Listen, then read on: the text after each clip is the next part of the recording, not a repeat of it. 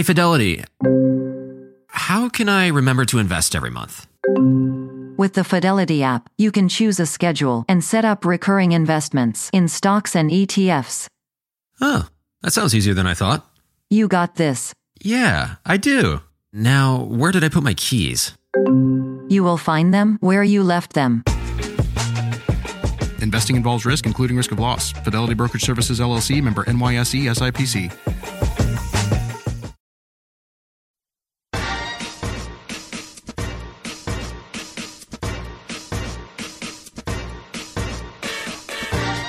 Hi everyone, I'm Cheryl Butler, and you're listening to the Mighty Mommy's Quick and Dirty Tips podcast, which will help make your life as a parent a little bit easier and a lot more fun.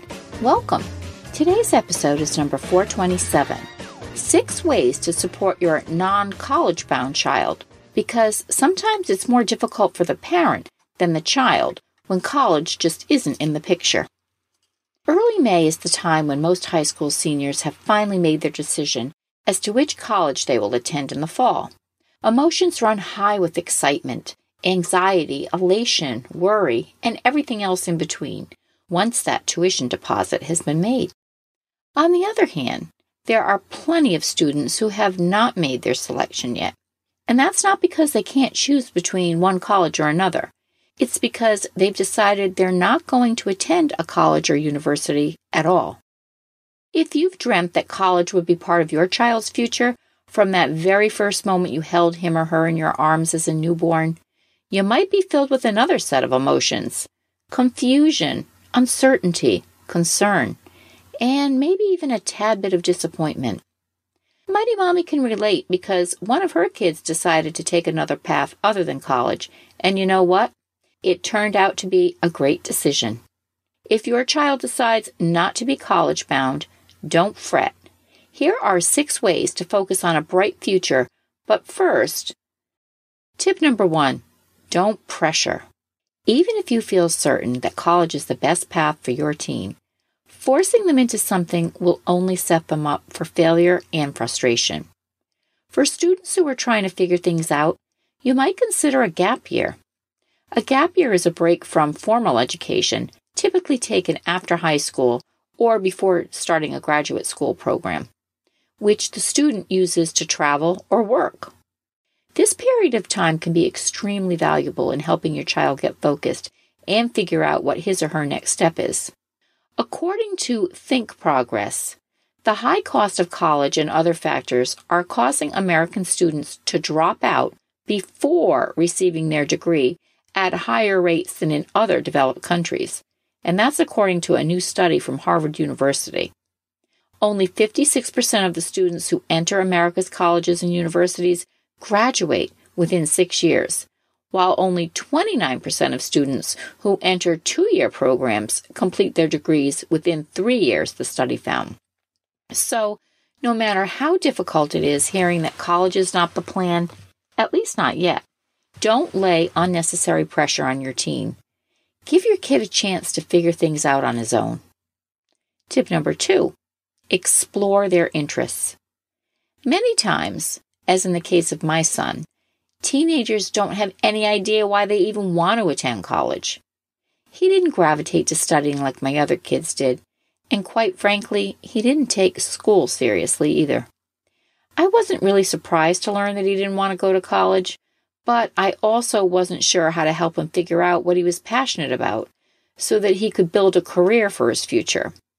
A guidance counselor from our high school suggested that my son do a career search to start exploring different possibilities. This online tool called Major and Career Search allows a student to imagine himself in different roles by exploring various careers and interests. You can find information on more than 300 careers here, which range from air traffic controller to wildlife technician. My son realized he had 2 big interests: working outdoors as well as a passion for cooking. He knew he was not cut out for the corporate world working in a business office.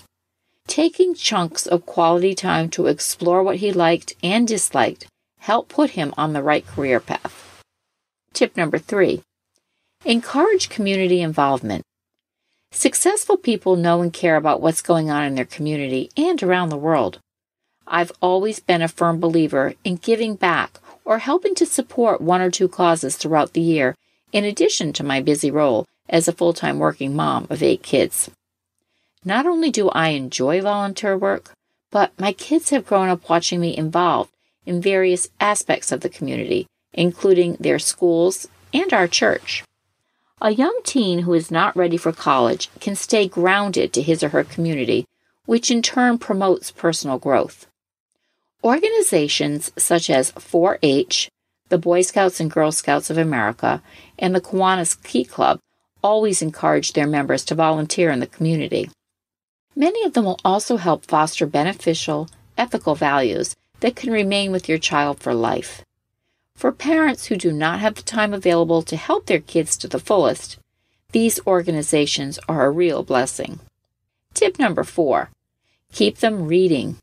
Reading is the gateway to learning new things, thinking differently, experiencing new adventures, and for just pure entertainment. For kids who aren't interested in heading to college, reading probably is not one of their favorite pastimes, but it can be more important to keep those pages turning now more than ever. In addition, reading can also keep your brain sharp.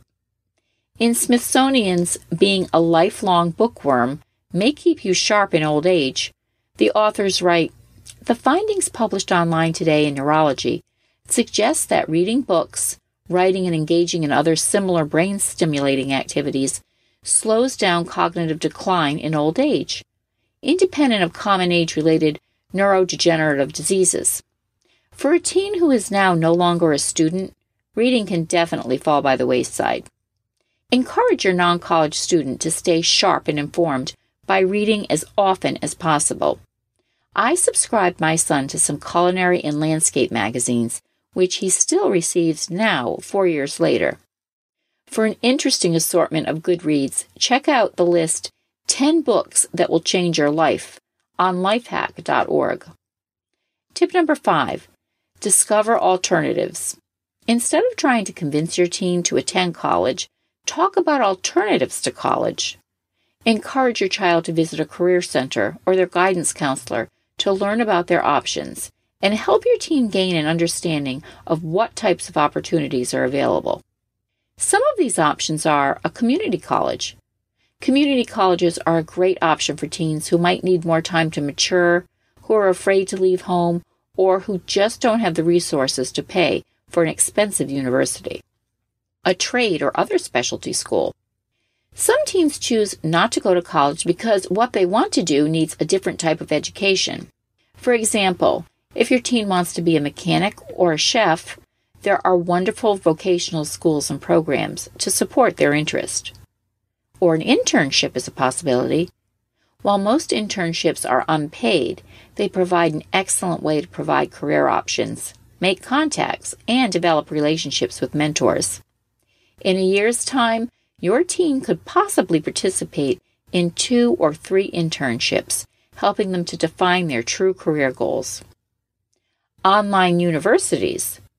One way to keep your child connected to a college studying experience is for him to enroll in an online class.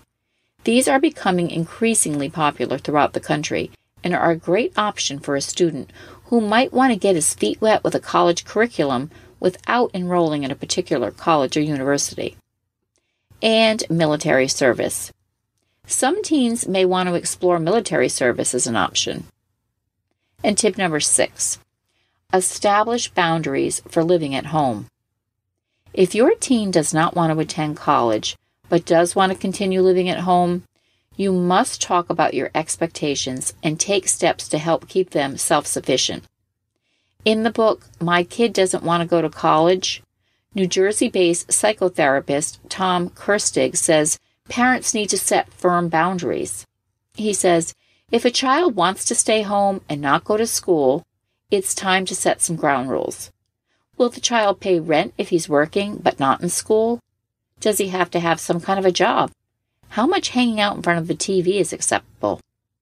Whatever the arrangement you make, If you don't communicate your expectations and then follow up with consequences, you might end up with a 25-year-old still living at home, going nowhere.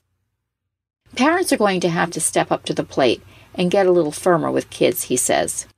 As a parent, you can't keep bailing your kid out and enabling them to do what they're doing. And you know what? This is exactly what we did with our son. We told him how much we loved him and that we were willing to embrace his decision with a positive outlook. But he had to work and begin exploring career options and personal interests that would help lay a solid foundation for his future. 4 years later, he's working in the culinary field and is learning from professionals with on-the-job training, which, because he is a tactile learner, has benefited him immensely. Thanks again to our sponsor, Third Love. Check them out, and you too might find that this will be your favorite bra ever. How have you helped your child who has chosen not to attend college? Please share your thoughts in the comment section at quickanddirtytips.com/mighty-mommy. Post your ideas on the Mighty Mommy Facebook page or email me at mommy@quickanddirtytips.com. I hope you have a fantastic week with your family. Thanks for listening, and until next time, happy parenting.